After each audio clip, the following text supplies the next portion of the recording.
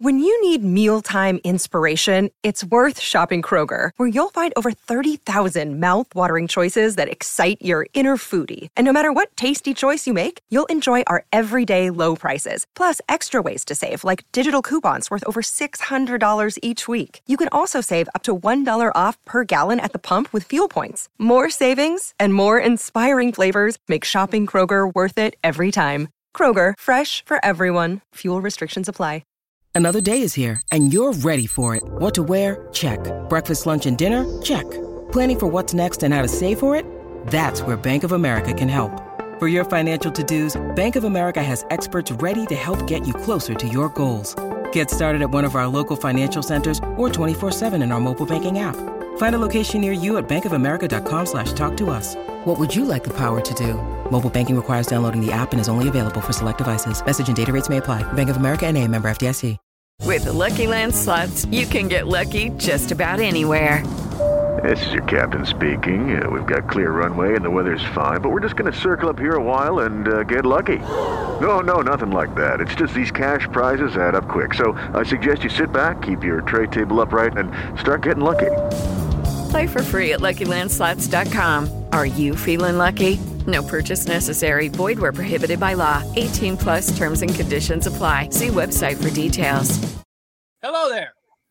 We are back live with Wolverine Live, and we are coming to you from our Inner Sanctum studios. I'm John Borton. We got Tom Crawford here from his various pursuits, including Press Pass on Fox, and, of course, the Crawford Podcasting Network. We also have one Nick Baumgardner, senior writer for The Athletic, and great to have you here with us tonight, Nick. We're going to be talking about this book, Mountaintop, and it's the inside story of Michigan's 1997 national title climb. He has worked with Mark Snyder, a couple of former Detroit Free Press guys, and done a great job with this book. We're going to be talking extensively about that. So, Nick, really glad to have you on tonight.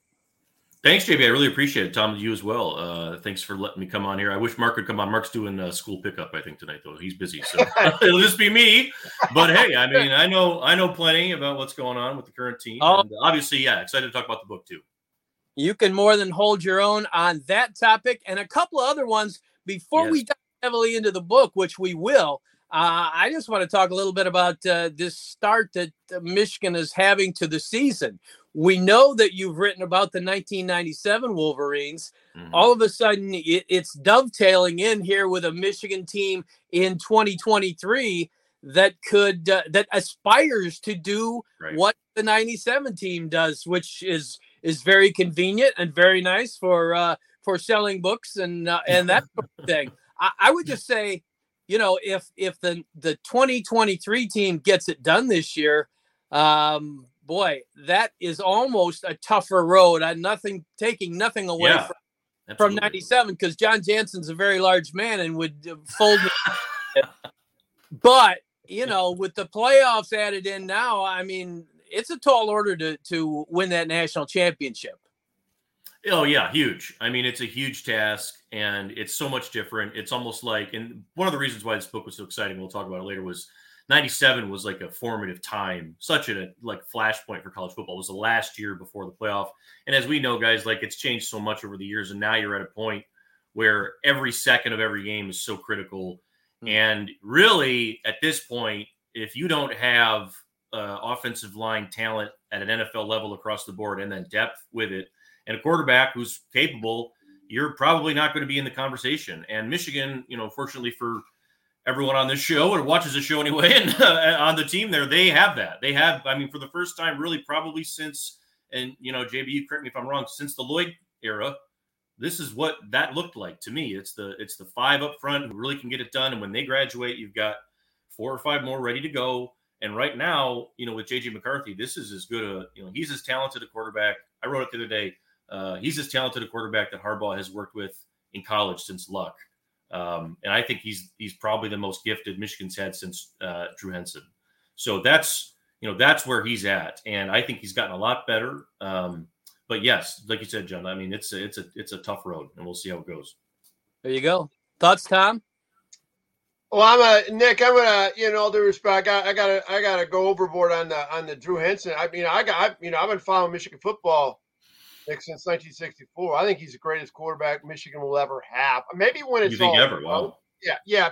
And I still was at that Northwestern game, 54-51, when Drew Henson threw for like a zillion yards, and I said to myself, I've never seen anything like that. He was throwing dimes, but this guy, I swear to God, and people are tired of me talking about it. He's gonna be the best. And when you really break down and watch tape a game and watch again his feet, his trajectory on his pass, all the other intangibles of leadership off the field, and his downhill running, which we will see downhill running at critical times, and that's the ultimate test, I think. I would humbly point out that on the same. Sorry, I blacked out there, guys. I don't know what you. I would just want to point out that on the same roster with Drew Henson was the greatest quarterback in the history of college football, or in the history of football, period. And so I'm thinking, okay, had Tom Brady had the 97 defense in his college, back pocket. I get it, but I don't think that Tom Brady had the same defense as 97 and some of the same breaks, because in 99, had it not been for the Henson mania, I think Michigan had a real chance at that national championship. But real quickly about Tom Brady, remember Tom Brady down at training camp and the love handles, and he's not cutting all this stuff. And then the Tom Brady that evolved from that. That's a college version of Tom Brady. Does not compare to the NFL version. That's 100% true. That's my point. Hey, we talk about it in the book. He learned to be that guy at Michigan, I think, during that whole thing. Yeah. I would agree with that, but you got a little preview of coming attractions down the stretch: Penn State, Ohio State, and that Alabama. Oh my! I mean, I think he felt what was coming. Anyway, that's just my Tom Brady moment for the night. I gotta have it. So, but Nick, overall, when you look at this Michigan team this year, how legitimate is the thought that, hey, it could compete because of J.J. McCarthy, because of an offensive line that, again, looks really solid, and a defense that seems to just reload these days? I think it's the whole offense, John. I think it's not just J.J. It's so important that it is him, because he's made, and I keep saying that I don't really care who they've played for his sake, because the throws are that accurate. They're accurate against, it doesn't matter, right? I mean, they're where they have to be. The ball's going where it has to be. I think he has nearly as many touchdowns as incompletions at this point, or something like that, or close to it. Yeah, he's been as close to perfect as you can be, and he looks like the real deal to me. That arm talent is there, and I know people have been a little concerned about the offensive line, and I hear that a lot from folks. And I would point out, they're bringing a new center, and I know that Nugent there had a lot of experience at Stanford, but this is a different deal running this offense, and Oluwatimi was a special player. So I think it's going to take a minute for that offensive line to figure it out, but I do think there's enough talent there to do it. And I think at the end of the day, the difference is McCarthy.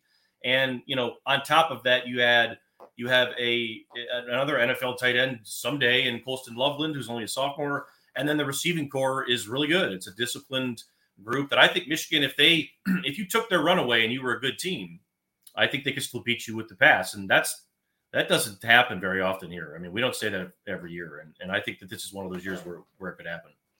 All right. And we all have already heard from Tom Crawford in the past that this team is going 15-0. Tom, any reason to waver off of that in these 2 weeks? Well, at the Monday presser, Harbaugh, did a little something different. He started to nitpick a little bit. And, he hadn't coached on the field, so how would he know? But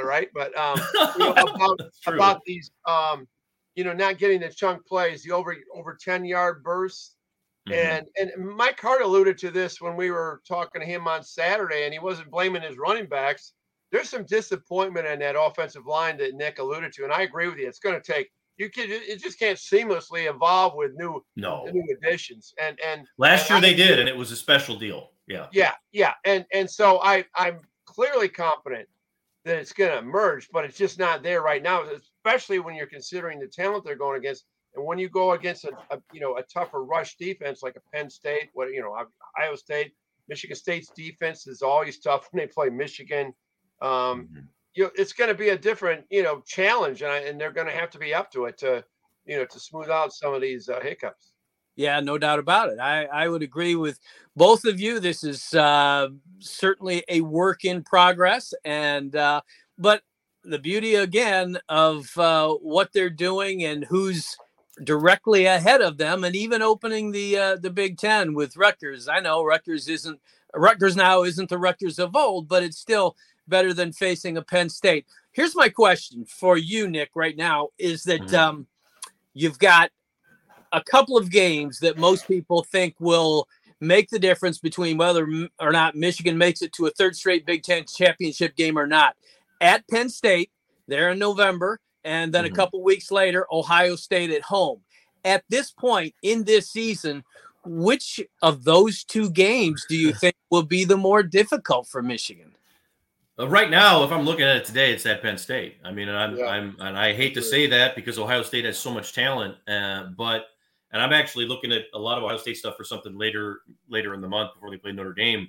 They're going through something right now offensively, and it's very interesting. And they're changing a lot, and they've been changing a lot. And it's, they're trying to get the tight ends more involved in the run game, like Michigan does, like Georgia does, like Bama's doing. And it's, middling success is happening there. And that's not what you want to see necessarily right off the shoot. And then also McCord is not C.J. Stroud. I mean, he's not Haskins either. I think that he's certainly not Fields. And so I think you're dealing with a situation now for the first time, if you're Ryan Day and Ohio State, in a long time, where you do not have a top 10 draft pick playing quarterback. So you got Marvin, but they got to make some changes, I think, offensively. And I'm sure they will. But, right now I'm looking at it and I'm saying that's a team that's still trying to figure out what it is. And I think Penn State is probably closer to knowing what it is, even though it has a young quarterback and everything else. But the environment there would be the difference maker. Right now, I still think Michigan's matchup with Ohio State is probably about what you want, because Ohio State now is trying to do kind of what Michigan's doing, and Michigan's obviously better at it. Yeah, no doubt. I would agree with you there that Penn State at this point, given the solidity of their squad, given the venue, we've all been to Penn State before and know what that's like. It's a madhouse, whether day or night. And so I'd give the edge to Penn State. How about you, Tom? Well, excuse me, when I look at the schedule, I always look at road games, right?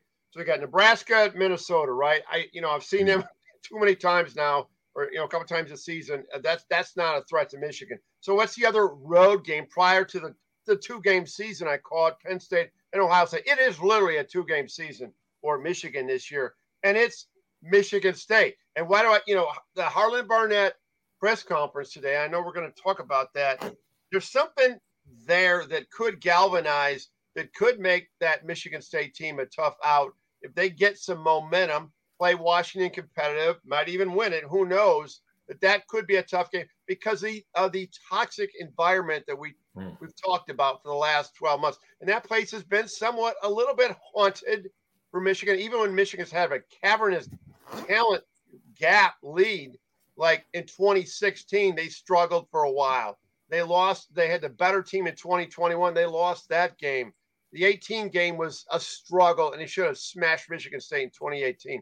So these are the factors that I consider that it's Penn State, obviously number one, Ohio State number two, worry factor. It's a 2-game season. And then that little asterisk out there.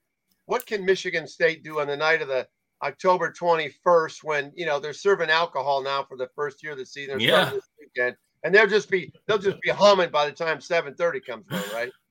Well, I would say they will be, but the question might be how many players will they have on hand decide not to maybe save themselves for another venue in another year? I mean, how many of these guys just say, I'm not gonna play this entire season and then bolt out of here. Well, I think, and Harlan talked about that today at the presser. I think, well, right now they're locked in. I think Mark D'Antonio's presence is used for that reason.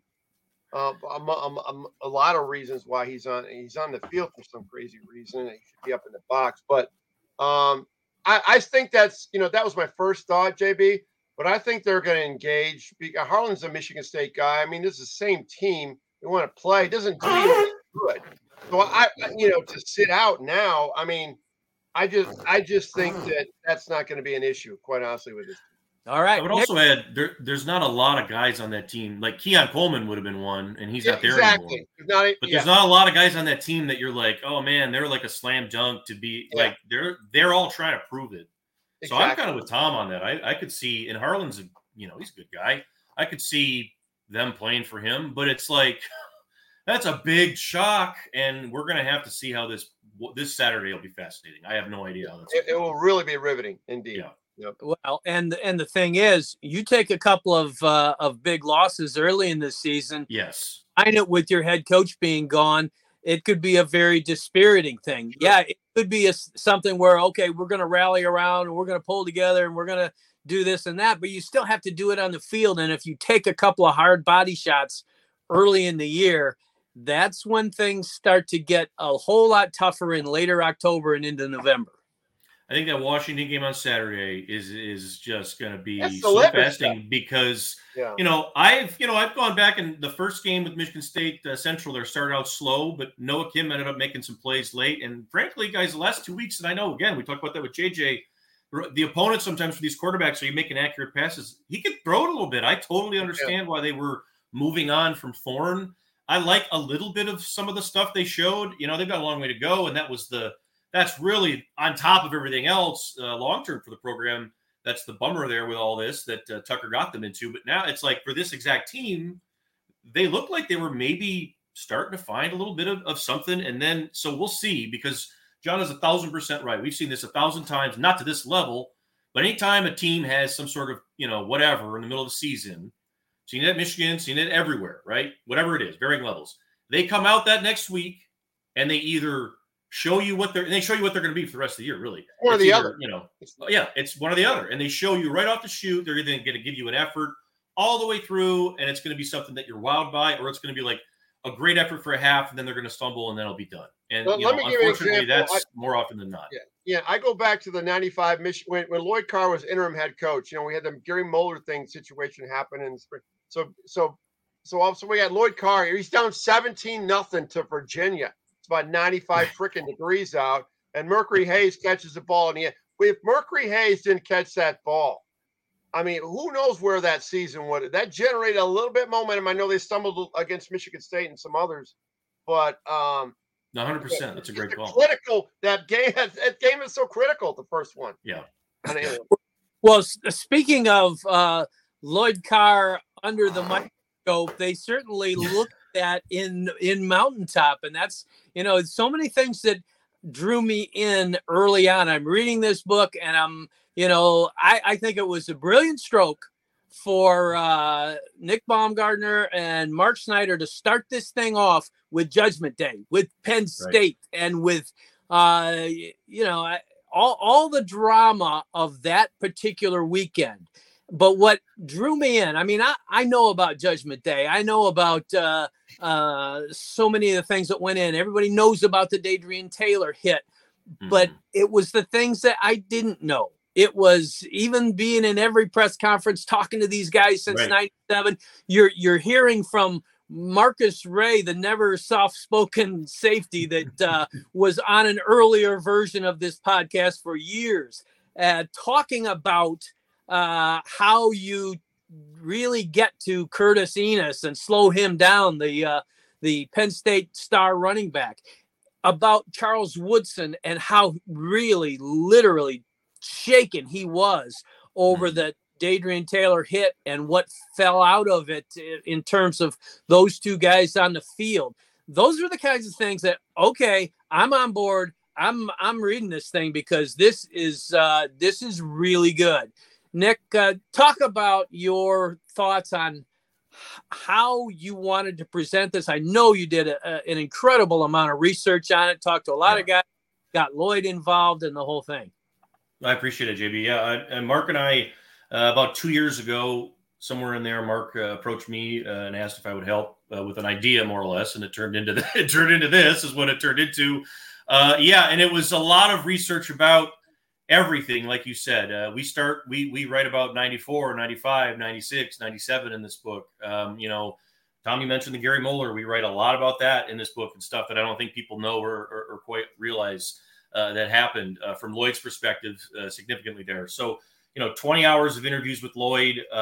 We talked to more than 100 people, over a 2-year period.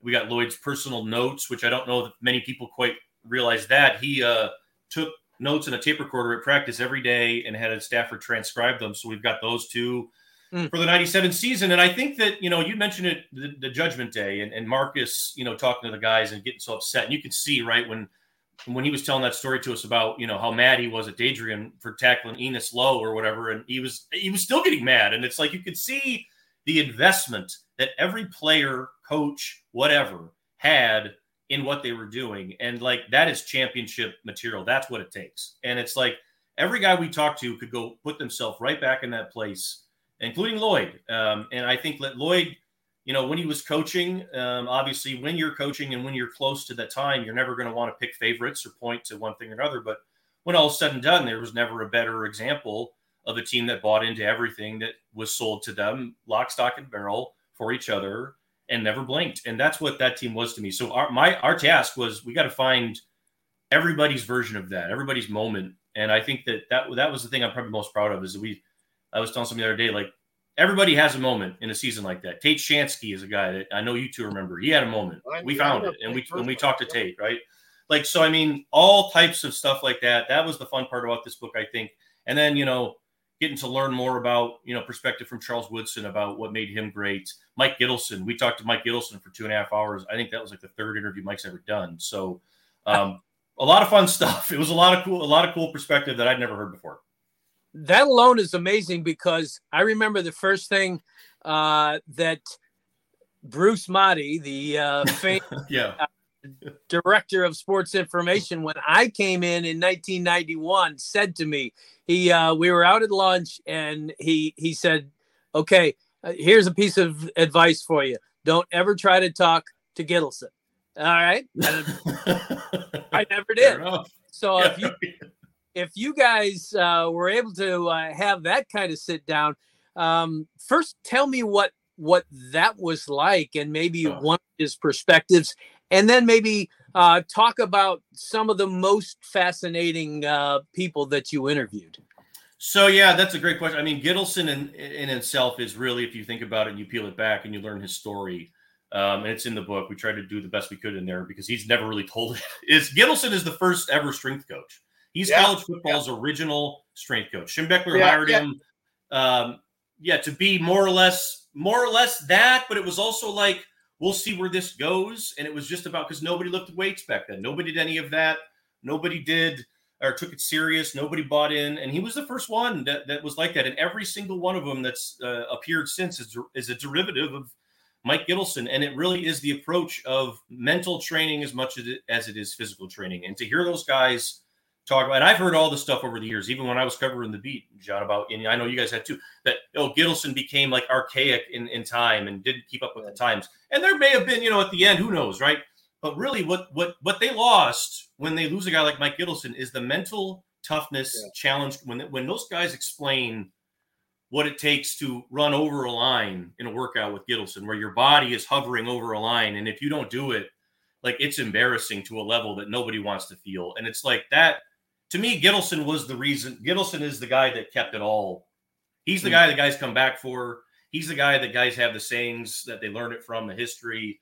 And he was so humble about it. And, it's not about me. I don't care. And still to this day, I mean, he still never really talks to anybody. Hey, Nick, and he's very quiet. Yeah. Nick, if I could interject. So, fall 1978, I'm at Michigan as a student, not a football player. Right. So I want to take this cupcake class at the CCRB, weightlifting, okay? Right. So that the instructor is this new guy Bo hired, strength and conditioning, named Mike Gittleson.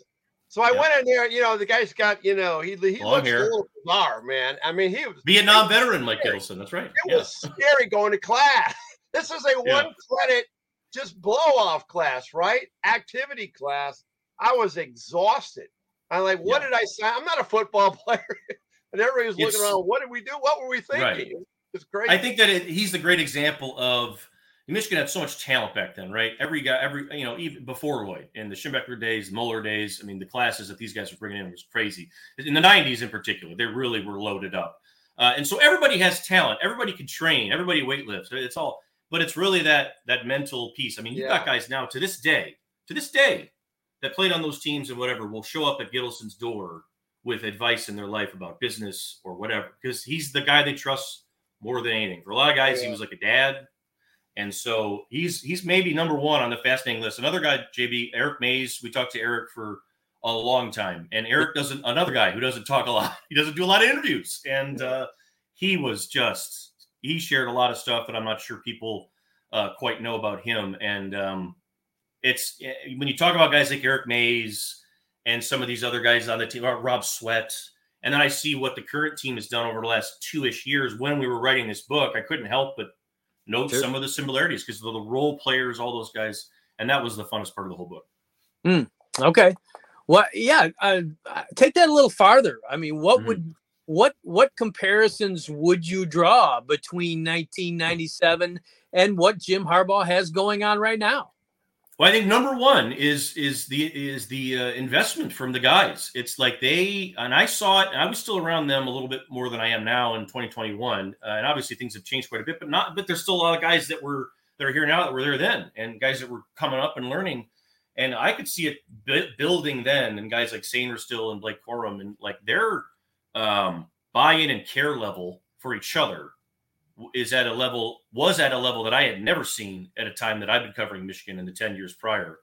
And having gotten to know these guys in 97, and they all talk about this, like they were never on a team. Most of these, not most, but a lot of the guys, half the scholarship guys played in the NFL for quite a while. And, I was never on a team that close ever again. It was never even remotely like that. Guys like that, I go to the NFL and I talk to guys that played at other colleges, and nobody had an experience like that. We had a very special, unique group that cared about each other. And I think that that's what you have here. You don't see a lot of situations where Michigan is getting beat anymore by little stuff. The little stuff doesn't get them. They get all the little stuff. They get all the dirty stuff. And that's all effort and caring about the guy next to you. So that comes across in how you play. I've been around football long enough to know that. And that has been the number one thing, is how hard they play for each other and for the coaching staff. They sold out for Jim Harbaugh, that 2021 team, I would say. That's their legacy. They changed as Harbaugh would say, stop the train and got it going the other way. And they did it for him as much as they did anything. And back then, 97, they all knew if we don't win something here this year, Big Ten or otherwise, or do better than 8-4, Lloyd's fired. That's it. He's done. And so, I could see similarities in that as well. Guys putting on the line for their coach. Very good. Yeah. Tom, jump in here. What are you itching to know from the author of Mountaintop?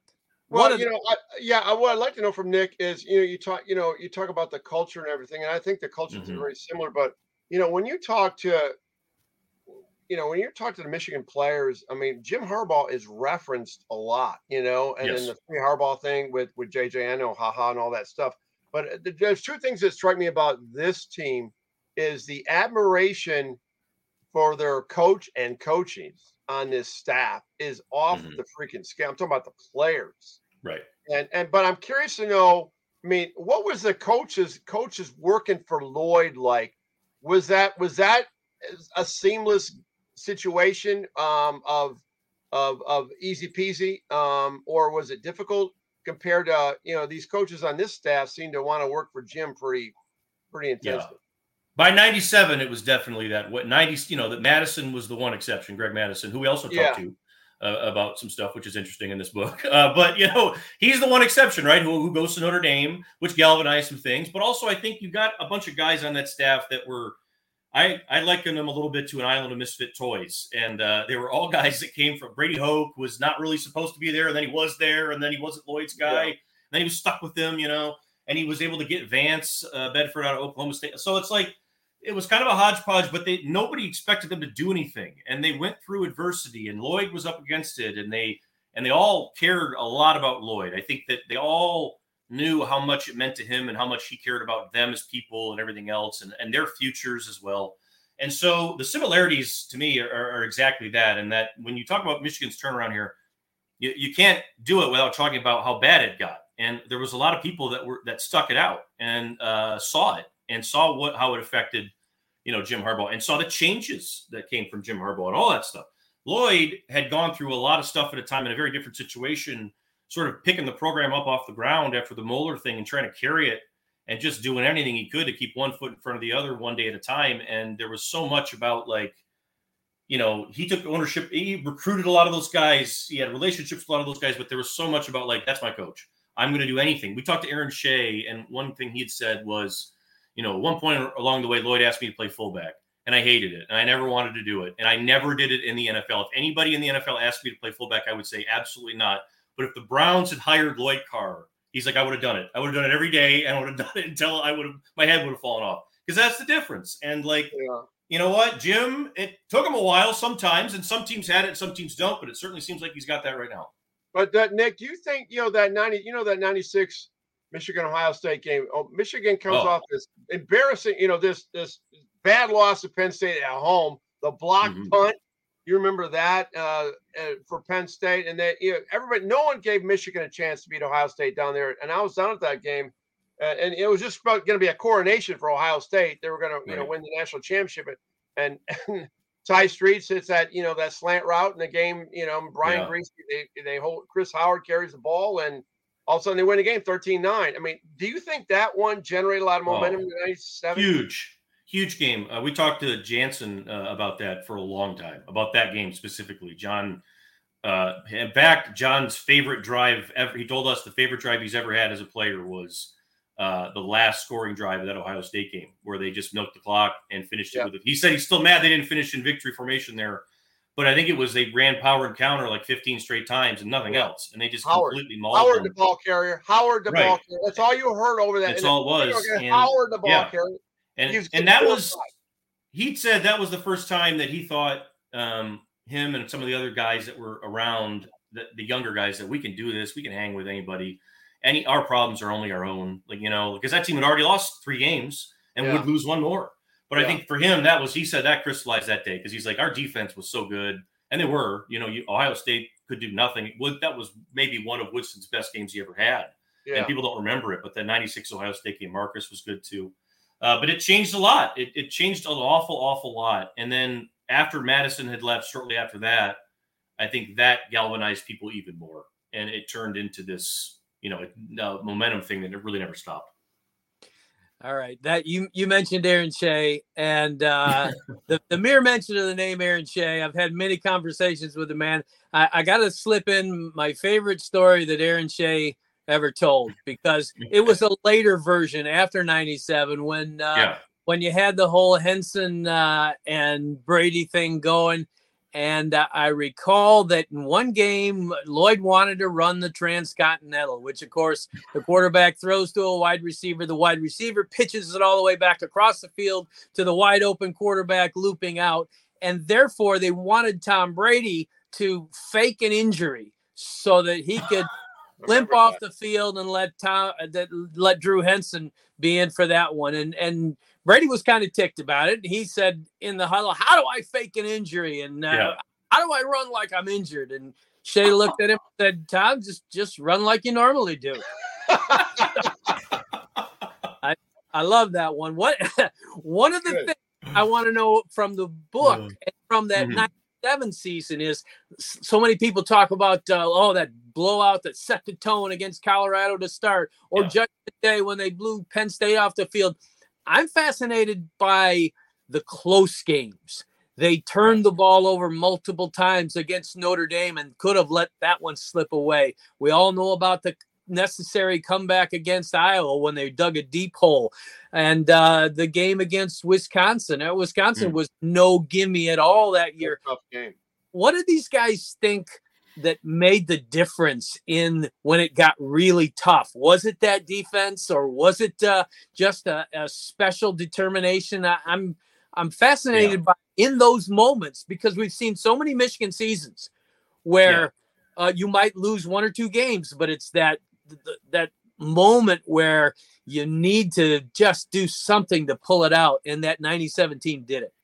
The best part about it, I think, in those situations, it was never the same person, group, or guy. It was always something different, because you're right, JB. The first one, the Notre Dame game, was the defense. The defense bailed them out time and time again, over and over. Everyone, and it was a movie at the time in '97. Everyone had seen before, right? It was something that we were all familiar with. Anyone who'd watched that game had seen that game sort of before. But yes, that was the defense doing its job.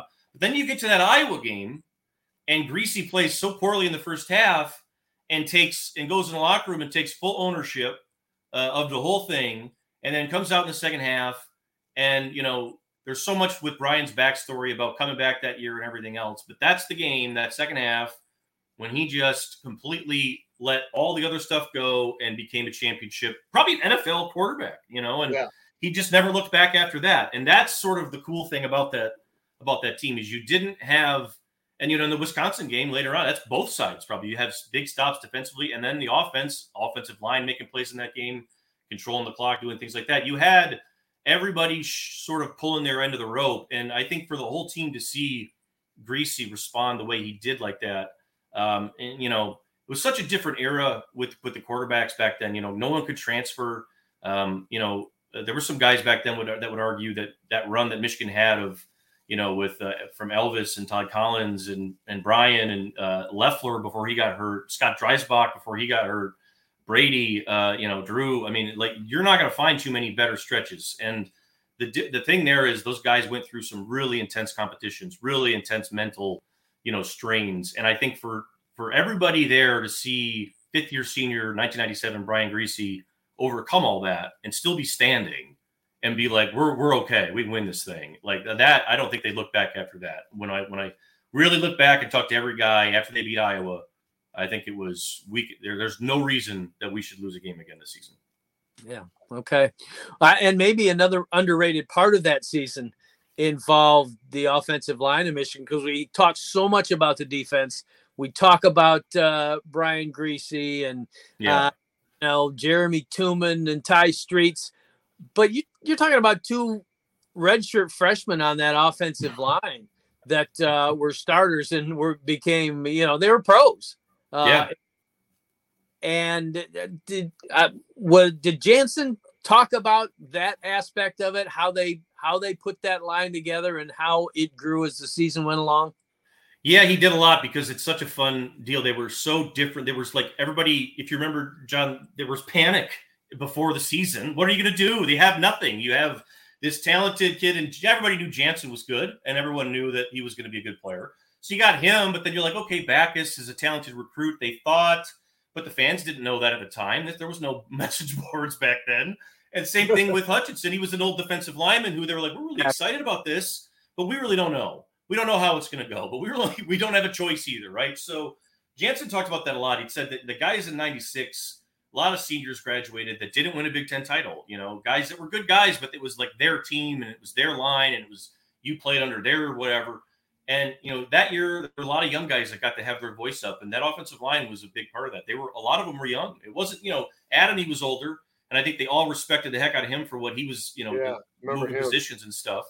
But, other than him, a lot of those guys were young. Hutchinson, first time. Jansen, second-year starter. I think Backus, first-year starter. And they were growing and learning together. And the best part, I think, the closeness there. Jansen, Hutchinson, and Jeff, extremely close. All those guys were close, but those guys I think stuck together even afterward.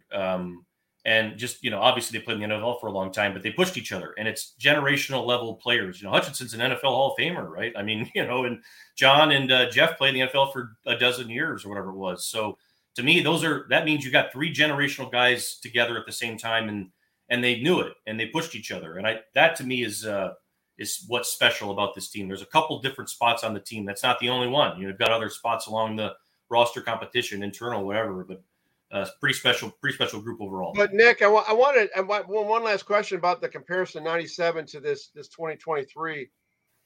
how about overall talent, sheer talent, and depth of talent? It seems to me 2023 has it over 97. Is that a fair statement? Well, we'll have to find out because the time will tell on the current situation. However, I will say that because that one in 97, there's a stat in there in the book, and I can't remember off the top of my head, but it's like there was a 15-year period, maybe a 17-year period, and it's not just Brady, where a guy from that 97 team played in a Super Bowl, and almost every one of them, like 15 of 17 years. The guys they put in the NFL that year were like pros, like true professional football players. And so that's why I say time will tell. However, this, I don't know what Harbaugh said, 20 guys or whatever he said. I don't know if they'll hit the number that he said. Yeah. I don't know if they'll hit 20. They will certainly hit a dozen. They'll certainly hit close to 15. And, this is the one year that they had 2017. I think they put a bunch of guys in the draft. This is more talented than that. And this is more talent than I think last year, probably overall. In general as well, in terms of the draft, right? So we'll see. This is a really talented group, though. That's why I think they've got a shot. All right. We're into the fourth quarter of a very fascinating conversation with our good friend and colleague, Nick Baumgardner. I'm very happy that you joined us, Nick. I want to know a little bit more about the process because you and Mark Snyder put this thing together. How were the duties divvied up, and how I'm curious to know about that. Yeah. So we did all the interviews with Lloyd together over in person with Lloyd. He's local here, obviously, still, so that's good that we got and as many of those as we could. We got done in person because Mark and I live pretty near each other. But we did most of them on Zoom. Most of the interviews we were able to do on Zoom, which helped a ton. And once the writing process came, I think we sort of decided to split up. This was an easy-ish book to outline because it's like it's a season. So we sort of tried to keep it as chronological as possible.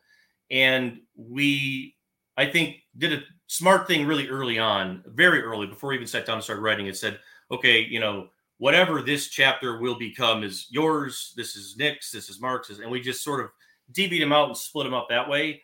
And just said, just write it all, and then we'll come back and try to smooth it out. Gene Myers, who was editor at the Free Press for a long, long time, was our editor. And the best part, John, and you guys will know this, is we didn't have a hard deadline when we started it. Like we talked to some places that were interested in doing the book, and I was like, we cannot do this with a hard deadline. We ended up publishing it ourselves through a separate situation there, which was an adventure in its own right. But not having a deadline helped an awful lot because we were able to sort of really make sure that we got everything and really make sure that it also sounds like you're not have two people writing it at the same time. Okay. Well, then tell people, how are they to go about finding this book, and, purchasing? Yeah. Right now, it's on Amazon, obviously. You can search Mountaintop on there or my name or Mark's name, Nick Baumgardner, Mark Snyder. Michigan1997book.com has got all the information. We've got some reviews. Some excerpts linked up there. We've got an excerpt in the Free Press, excerpt at the Athletic. It's at the MDen right now. We have books there. It should be at the MDen on Main if you're on campus for a game. It should be at the MDen in all, I believe, the stadium locations as well, 4 games or somewhere in there. Schuler Books in Ann Arbor as well, and I think we're going to talk to Literati here soon. So we're slow rolling it out, but it's making its way to all the bookstores. But right now, for sure, Amazon's the easiest way to get it. Very good. All right. Well, before I let you go, obviously these last couple of years have featured a real turnaround in the Ohio State series, which to me is the key to Michigan season anytime. Right. And because that's the 800-pound gorilla in the room, and they got over the top there. That means they're in the Big Ten championship game these last 2 years. And if you are in that, you're going to win if you're from the East. Historically speaking, right. Take us back to that showdown in 97 against the Buckeyes, because you're talking about one offensive touchdown scored by the Wolverines in that game. And it was, give us a little peek behind the curtain in that one. It was a fascinating game because every guy on the team, that's a very close game. That game was a one-possession game for a long time. And every guy that I talked to were like, I didn't remember it like that. We kicked the shit. We beat them up. Like they remember dominating the game. And it was like they did not Like there was a play late in that game where Greasy, they're only up 6, right? It's the end of the game. And Greasy it slips or falls or does something. The ball comes out awkward and he throws it right off of either Katzenmoyer or the other linebacker's chest. And it's like, it would have been a pick 6 or something. It would have been bad, really bad. How about the 2-point conversion? It almost got, 2-point conversion. It was almost taken back. Yeah. Yes, and then I remember, so I asked Lloyd even about that. He's like, no, I don't remember. But I don't remember that. But I think that says to me that the focus that those guys had in that game on every single snap was at another. There's a great story that Rob Sweat tells about and I know everybody remembers the play. You guys remember, I'm sure, where he chased down Katzenmoyer on that blocked extra point and chased him, and he just the story he tells about everything going through his mind about his career. How far he got there to that point, everything he had to go through. Here's this super recruit, linebacker run down the field, and it's Michigan, Ohio State. And his mindset was they get no points. They get none. They don't get nothing for free. Everything they get has to be the hard way. And he's like, if I have to chase this guy down, I'll die doing it. I'm going to do it. And that was, to me, that epitomized not only that game, but that whole season. That's how they played every single game. And so in those close games, they didn't feel it because they're the great example of a team that really didn't run from pressure. They applied pressure. And I think that's the sign of a champion. Yeah, well, there's no doubt about it. They had what it took to get it done. We do want to mention one of our sponsors here, and that would be, of course, before we let you go, take a minute out to shout out the sponsor of our Tuesday night recruiting show, a longtime partner of the Wolverine and Lewis Jewelers. Simple question, guys. Is your daughter's engagement ring bigger than that of your wife? If the answer is yes, great news. Lewis Jewelers can help. It's stress-free and easy working with one of their non-commissioned expert trusted advisors, finding that perfect diamond. So stop by today, guys, and fix this family issue. Lewis Jewelers, your diamond store, and so much more since 1921. Visit them at their new location. That would be 300 South Maple Road, Ann Arbor, or online at lewisjewelers.com. That's LEWISJEWERS.com. That's Lewis Jewelers, where Ann Arbor gets engaged.